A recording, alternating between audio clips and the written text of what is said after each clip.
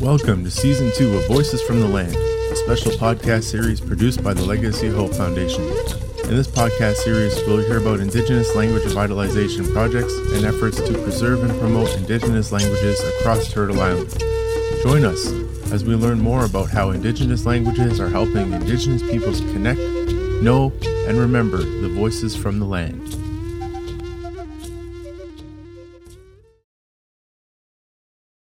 Hello, and welcome to this podcast on Indigenous languages. Voices from the Land is an Indigenous languages podcast produced by the Legacy of Hope Foundation. Its goal is to capture more perspectives and voices on Indigenous language reclamation. We are seeking to capture a range of perspectives to better reflect the many people engaged in Indigenous language revitalization. Our aim is that by listening to teachers, adult learners, and parents or guardians of children in language classes, we can gain more insight into what the challenges and barriers are, as well as the solutions and positive outcomes. In turn, we hope this will form a larger discussion on how to support Indigenous language revitalization. Thank you for joining us. Hello and welcome to this podcast on Indigenous languages. Our first guest today is Verna Kirkness. She is a Cree, highly respected elder and a lifelong educator from the Fisher River Cree Nation in Manitoba. She is an associate professor emeritus at the University of British Columbia. Verna has played a crucial role in transforming Canadian Indigenous education policy and practices for many decades. From teaching in classrooms to working as a cross-cultural consultant and education director to authoring several publications and books, including Waban, which means Our Tomorrow, published in 1971, and The Indian Control of Indian Education, published in 1972. Verna Kirkness' career is as long, her impact strong and lasting, her voice true. Welcome, Verna, and thank you for joining us today. Maybe we can just start by you talking a bit about your family background and your involvement in Indian education, your First Nation home community. Go ahead. Good morning. I'm coming to you from the traditional, ancestral, unceded territory of the Coast Salish people, being the Musqueam, the Squamish, and the Tsleil-Waututh. And it's my privilege to be living on their territory at this time. I come from Fisher River and lived in my community for the first 15 years up to I took my grade 8 there, and then I took grade 9 by correspondence. And then after that, I left to go to high school. Anyway, my family is Fred and Gladys Kirkness, who have passed on some years ago. I have to say I had a very good childhood. I lived right near the school, which may be one of the reasons I really loved school, put it that way. I'm not sure I knew to love education at the time, but I loved school. And so I could see the children out. And the other thing I have to ask myself sometimes is, did I like school or did I like recess? Because I could see the kids out playing every recess. And then the odd time my mother wanted me to stay home to do chores with her, especially wash day. And I made such a fuss crying. And then I remembered her saying, "Oh, masamagan tui skuloi." Because we used to use part English in our Cree. Yeah. Okay, she said, "Go to school then." So I really, I had a love for school right from the very beginning. And I came from a very good community. I still am very close to my community, even though I have not lived there for, ever since I was 15 on a permanent basis. But I've always been home. I'm always proud to say that when my mom and dad were alive, they passed away in 80 and 81. I missed only one Christmas being with them. I was away in Europe at that time, but it's my home. And so even if I'm far away, I'm still the Cree from Fisher River.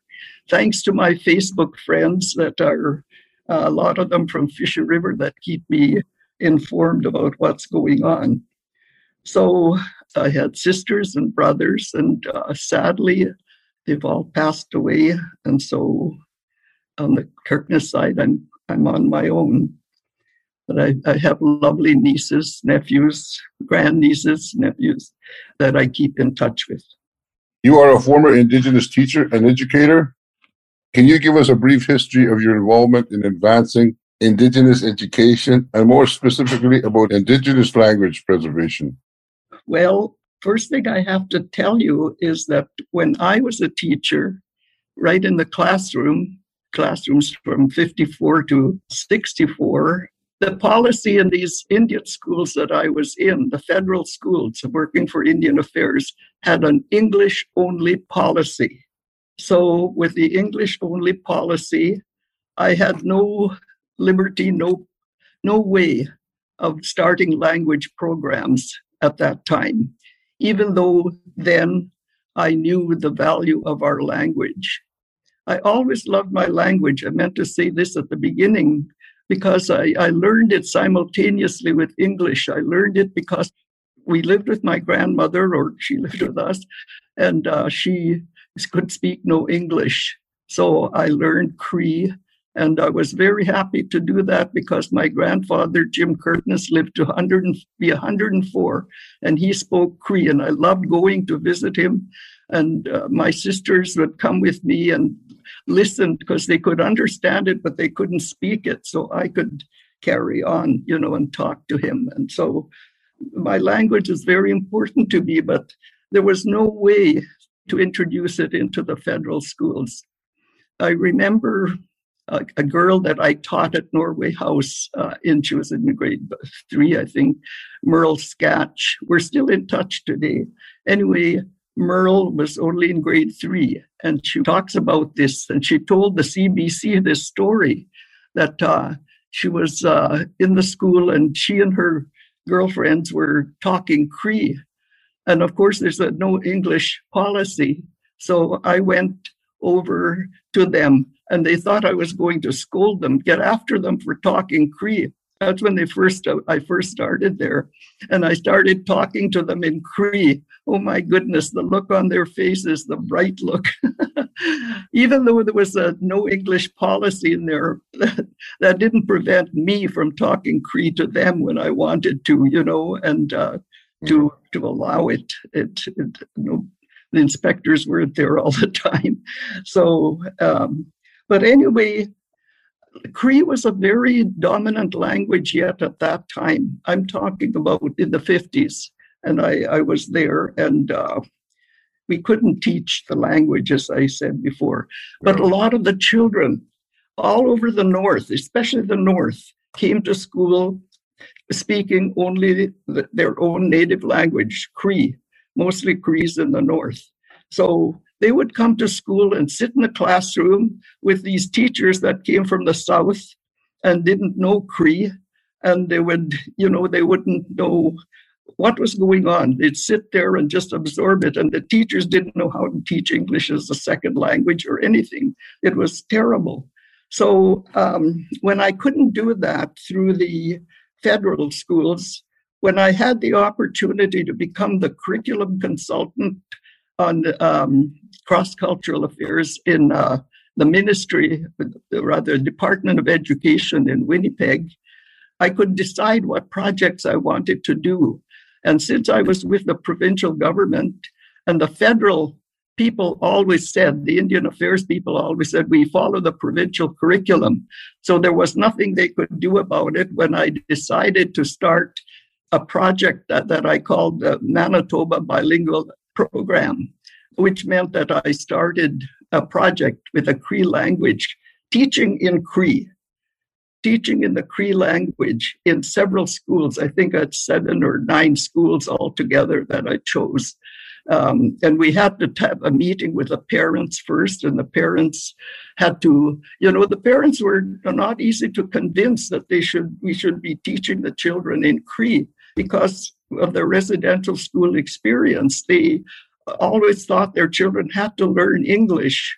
But once we talked to them all and explained to them that, it's best to build your own home language, and English will come easier. And that's what the research says. So we got these communities and the parents behind us, and we started this program. And at that time, we didn't have Indigenous teachers. So we had teacher aides, people that helped in the classroom. We still have them today, of course. And so they're the ones that spoke the language. So I remember each of these places, it's a teacher aides that did the work.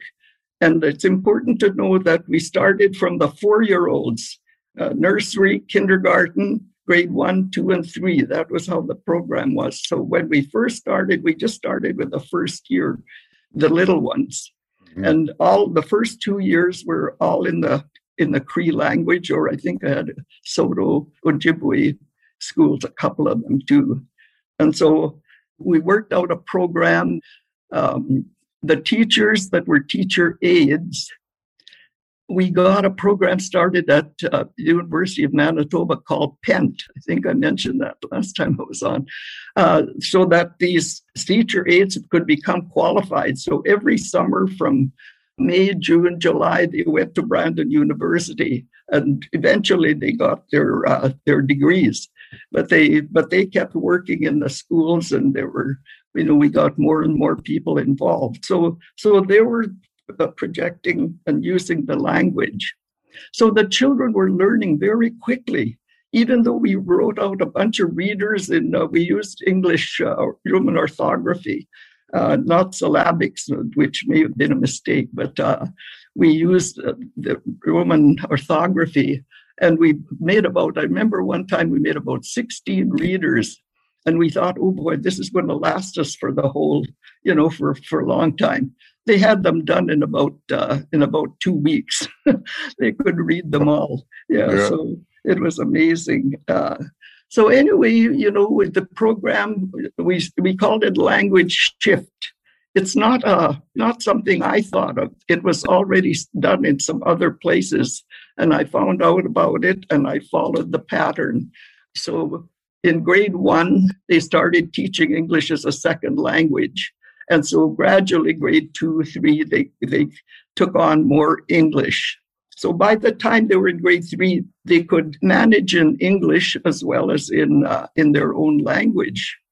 I can't explain all this. It's in this book here that I wrote about, if anyone wants to look at it, because it was very important. We had a person study this and look at the children that had this program, the Indigenous children that were in this Cree language project, and those that were not. And what they found was the Cree speakers in their own language and those ones that only were doing English, they were at the same level. But the important thing was the self-image of the Cree kids was up here, whereas the other was lower. So it just shows that pride in your language, And so that program went on for quite a while, and eventually it discontinued in some places. What would happen? There'd be a new principal come in, and nobody would tell them that they had this special project, and they wouldn't think it was a good idea, and so they didn't support it. One of the places that went the longest, and if anybody's looking to hear more about this, Rebecca Ross from Cross Lake, I would say she's really responsible for holding that program together for, I think it was 12 years that they did this program. They were the longest of any. And they had to get the program, they had to do the curriculum, they had to do the materials. There was a whole lot of work, and Indian Affairs was at least supporting them in being able to get these supplies. And then when that ran out, that was more or less the end of it. But this is important that I say. We can't do that now, unfortunately, or maybe we still could in some areas, but it is important to know your own language. Learning a second language is easy, but if you'd interrupt your language like Cree, if it was interrupted for them, and so English, is not developed in a good way either. Yeah. So that's one of the things I wanted to talk about, Gordon, because it was very important program. And it should have been handled differently. It should have gone on to more schools, and it should have. Today we would have language speakers yet, and maybe the South would have caught on a little bit more. And even today, I say the North has to teach the South because the Northern people have a better grasp of the language than the Southern, well, I guess I'm talking about Fisher River, the Southern Crees, although I'm so pleased I'll say right now that with the efforts being made, though, in all of these schools today, Indian Affairs no longer can block this. And, over time, I'm talking about many years ago here, but over time now, they've been able to introduce various programs. And I know it's still a hardship in many ways to get, I was going to talk about this later, but, to develop curriculum and make materials and to have sufficient numbers of teachers. Because now with the numbers of teachers we have, they're more qualified teachers, and the system seems to require that now. But it was one thing that I felt very strongly about. And after I left, the person that followed me was Ida Wasakase, and she really, continued that job and did a good job. Because I left that wonderful work with the curriculum branch because I was asked by the Manitoba Indian Brotherhood to come and write the position paper for Wabung for the education part. And so I couldn't resist doing that. And so I had to leave one good thing to go to another good thing. Before you go on, just back up a little bit. You're talking about the program that was becoming successful as you were integrating Cree language into schools. What is the name of this project again? Did it have a name? It was called the Manitoba Native Bilingual Program. Manitoba. Yeah, I wrote it up too. I did lots of writing all along. So I have a little pamphlet here. It's that describes how we did the program, because I haven't been able to really tell it, and it's easier if you read it. Where can we get a copy of this somehow? Probably just from me. I don't even know if there's any more. I can make a copy of this and give it to you. It's just it still may be something useful. You also mentioned a book on languages. This one here, What's it called? This one, Aboriginal languages. And what I wrote in here, Gordon, is I spoke a lot at a lot of conferences about Indigenous languages before it was popular to talk about them. Like I talked, give you an example, Aboriginal languages, confusion and uncertainty continues. That was one of the topics. Another one, banking our Aboriginal languages, because for a long time there was a doldrum. Nobody seemed to care about these languages. And so I was telling them the least you can do is bank the languages, but tape these elders right there that are good at, that know the language well, tape them. And I think a number of people did. I wrote about recap, of course.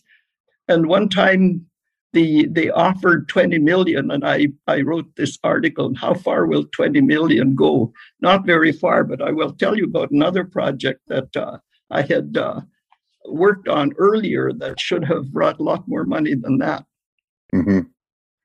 So should I talk about that one? Or go ahead. Go ahead. Yeah, it was back in 1988.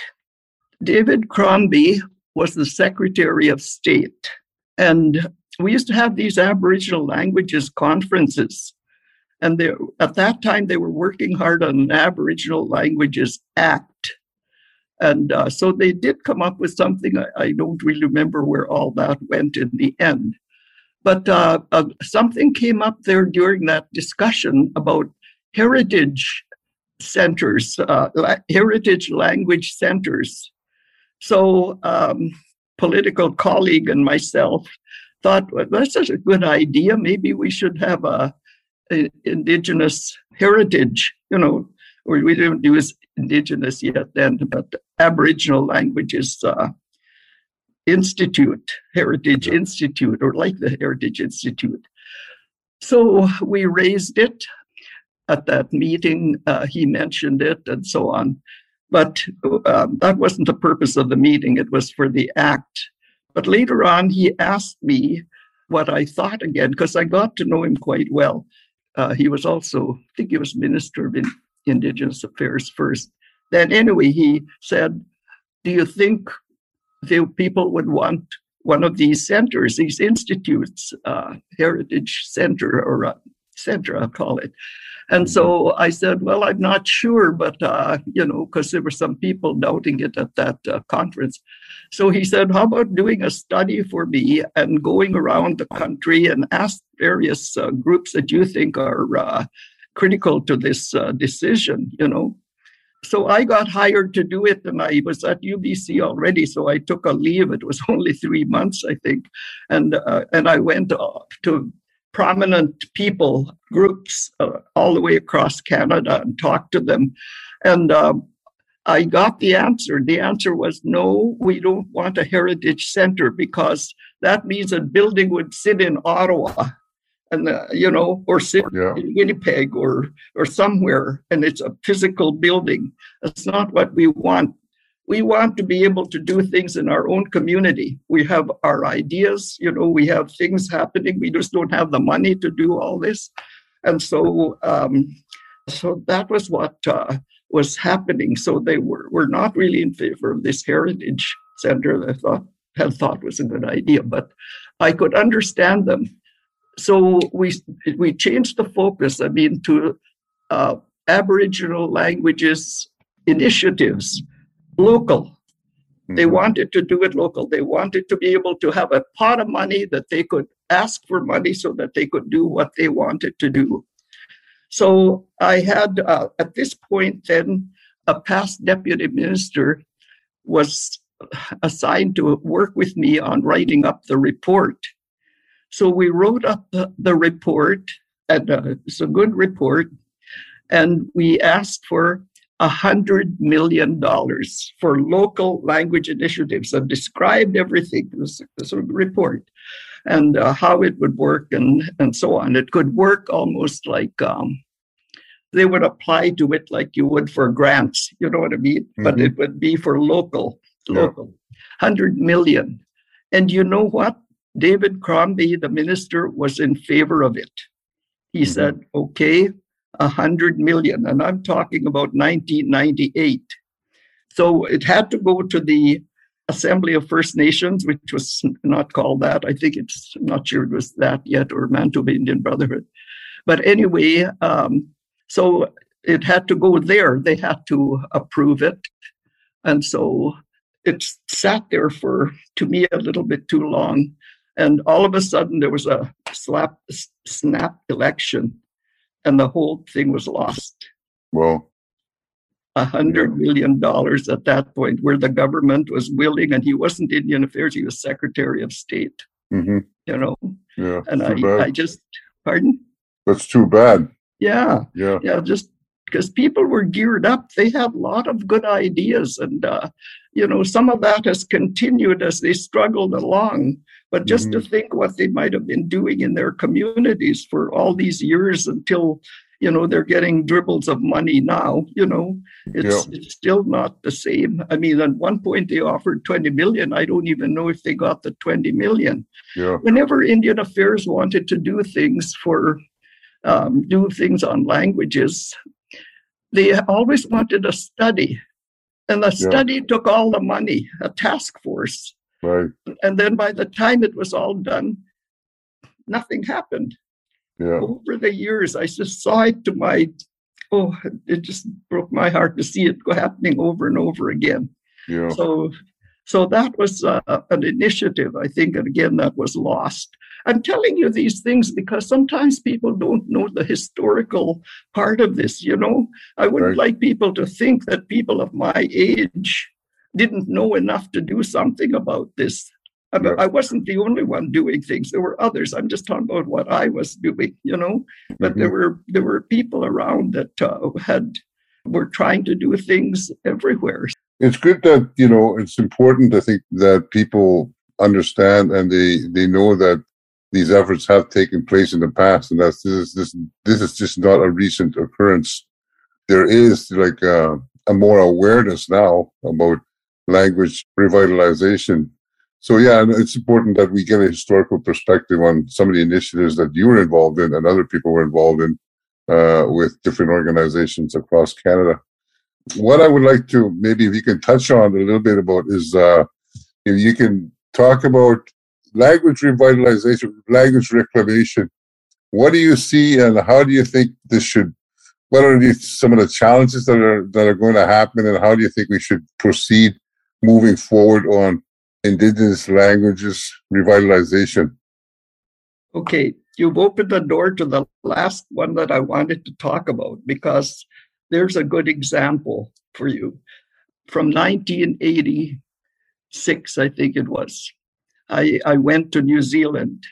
I went to visit the Maori people, and I found out what they were doing in language. I didn't go there to see what they were doing in language. I went there for education, but I saw what they were doing in language.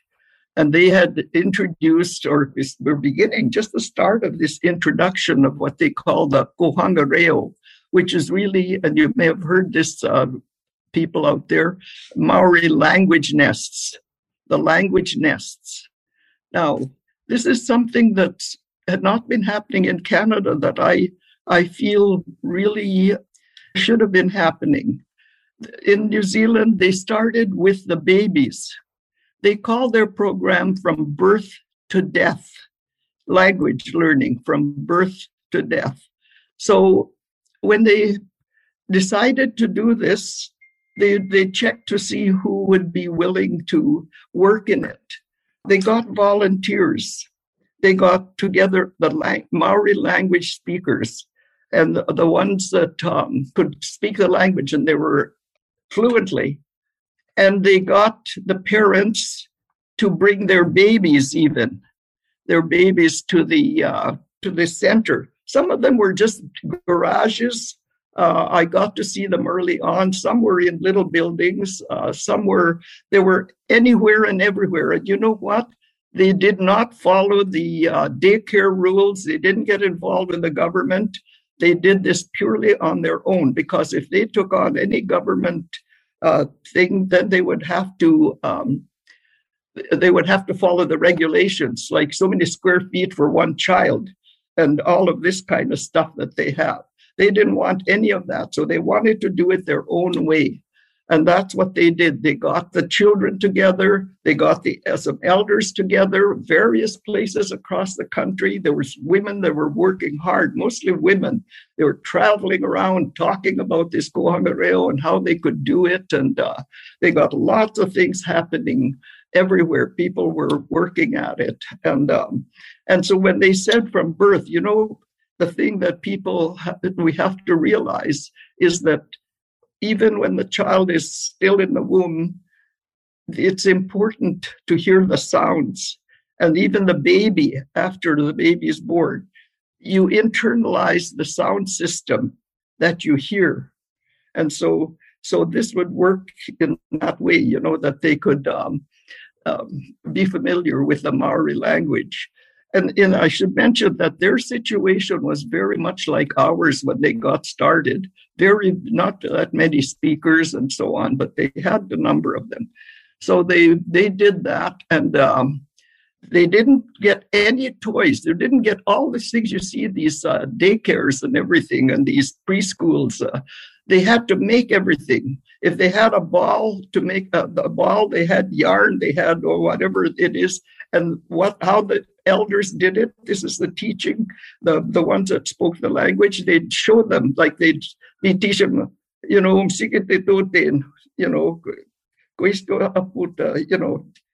sew this up and all of this, what you do. They taught them everything. You make this way, and they bake, they cook together, and they sang together. They're beautiful singers. So they just had all these things, but no toys. They weren't allowed to have anything like that. So that's how they caught on to the language. And, it worked. And so they did that for years. And even today, that Kohongaria is still operating. And I have to tell you this, I love this program so much. I must have taken at least 4, maybe 5 busloads of people from Canada, from across Canada. I just advertised that this program was on, and I was at UBC. I did it through UBC. And I took people over to New Zealand to see exactly how this is done. And there have been some reflections of it here. One person here in Chase, BC, at Adams School, they've adopted the program. One of the people, they've even got right up to grade 12, you know. Mm-hmm. Yeah. So it's a program, it would be like an Indigenous immersion program, beginning before even the child is born. So this started when in 1990, I think you said 1991 or something like that. 87, yeah. Have you had any contact with them, and how successful has it been? It really grew, and it came into the grade 1 program, into the grade 2. I'll tell you right now, Gordon, it's all the way up to grade 12 and even into university. And this is something that'll shock everybody. If you're a Maori person and you only wanted to do your studies in Maori, you could graduate with a degree using the Maori language. That's how it's all through the system now. Wow. At the very beginning, the university used to do it, and so they did it there. But there was nothing from the bottom up, you know?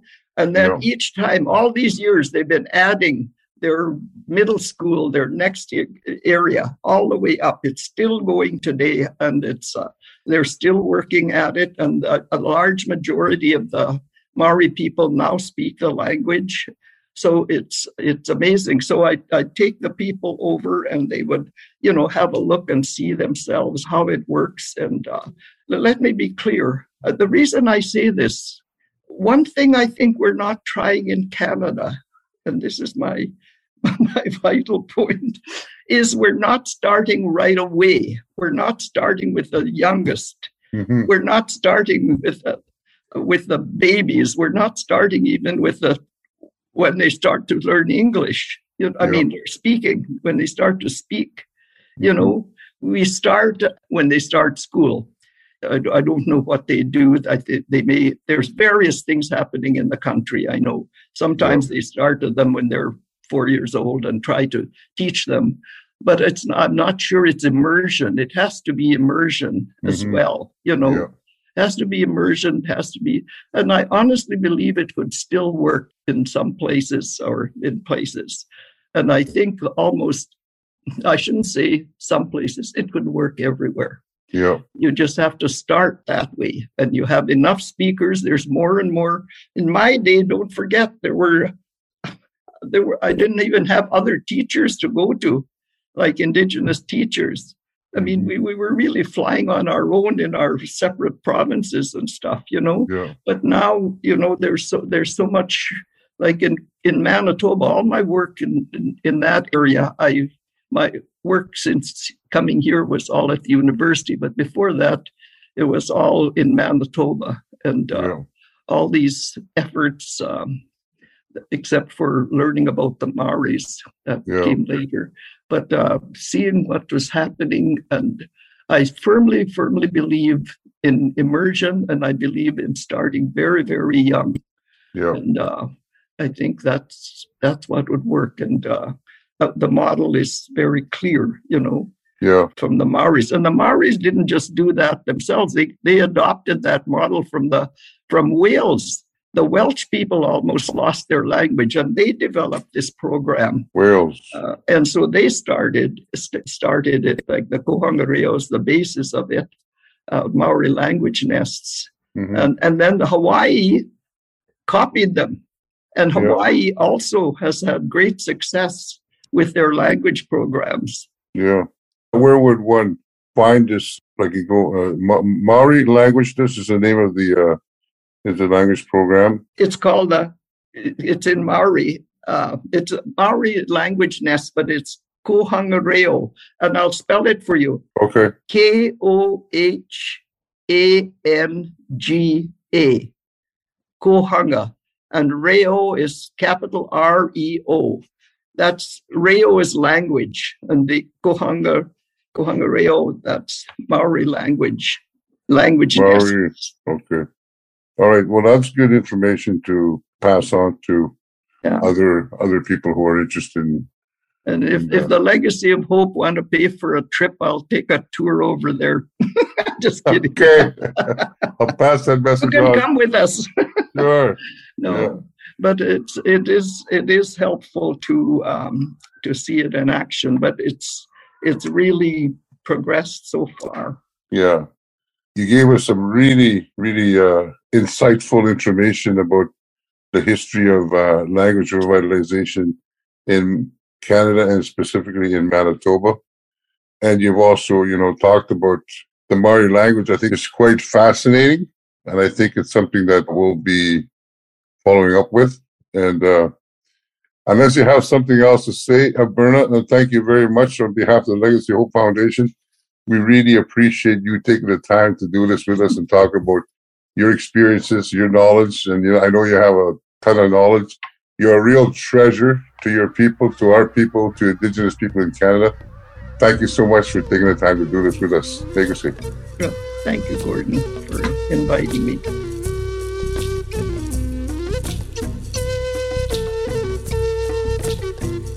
Voices from the Land is a podcast project produced by the Legacy of Hope Foundation. Music is provided by David Finkel. For more episodes like this and to learn more about the work we are doing, please visit www.legacyofhope.ca.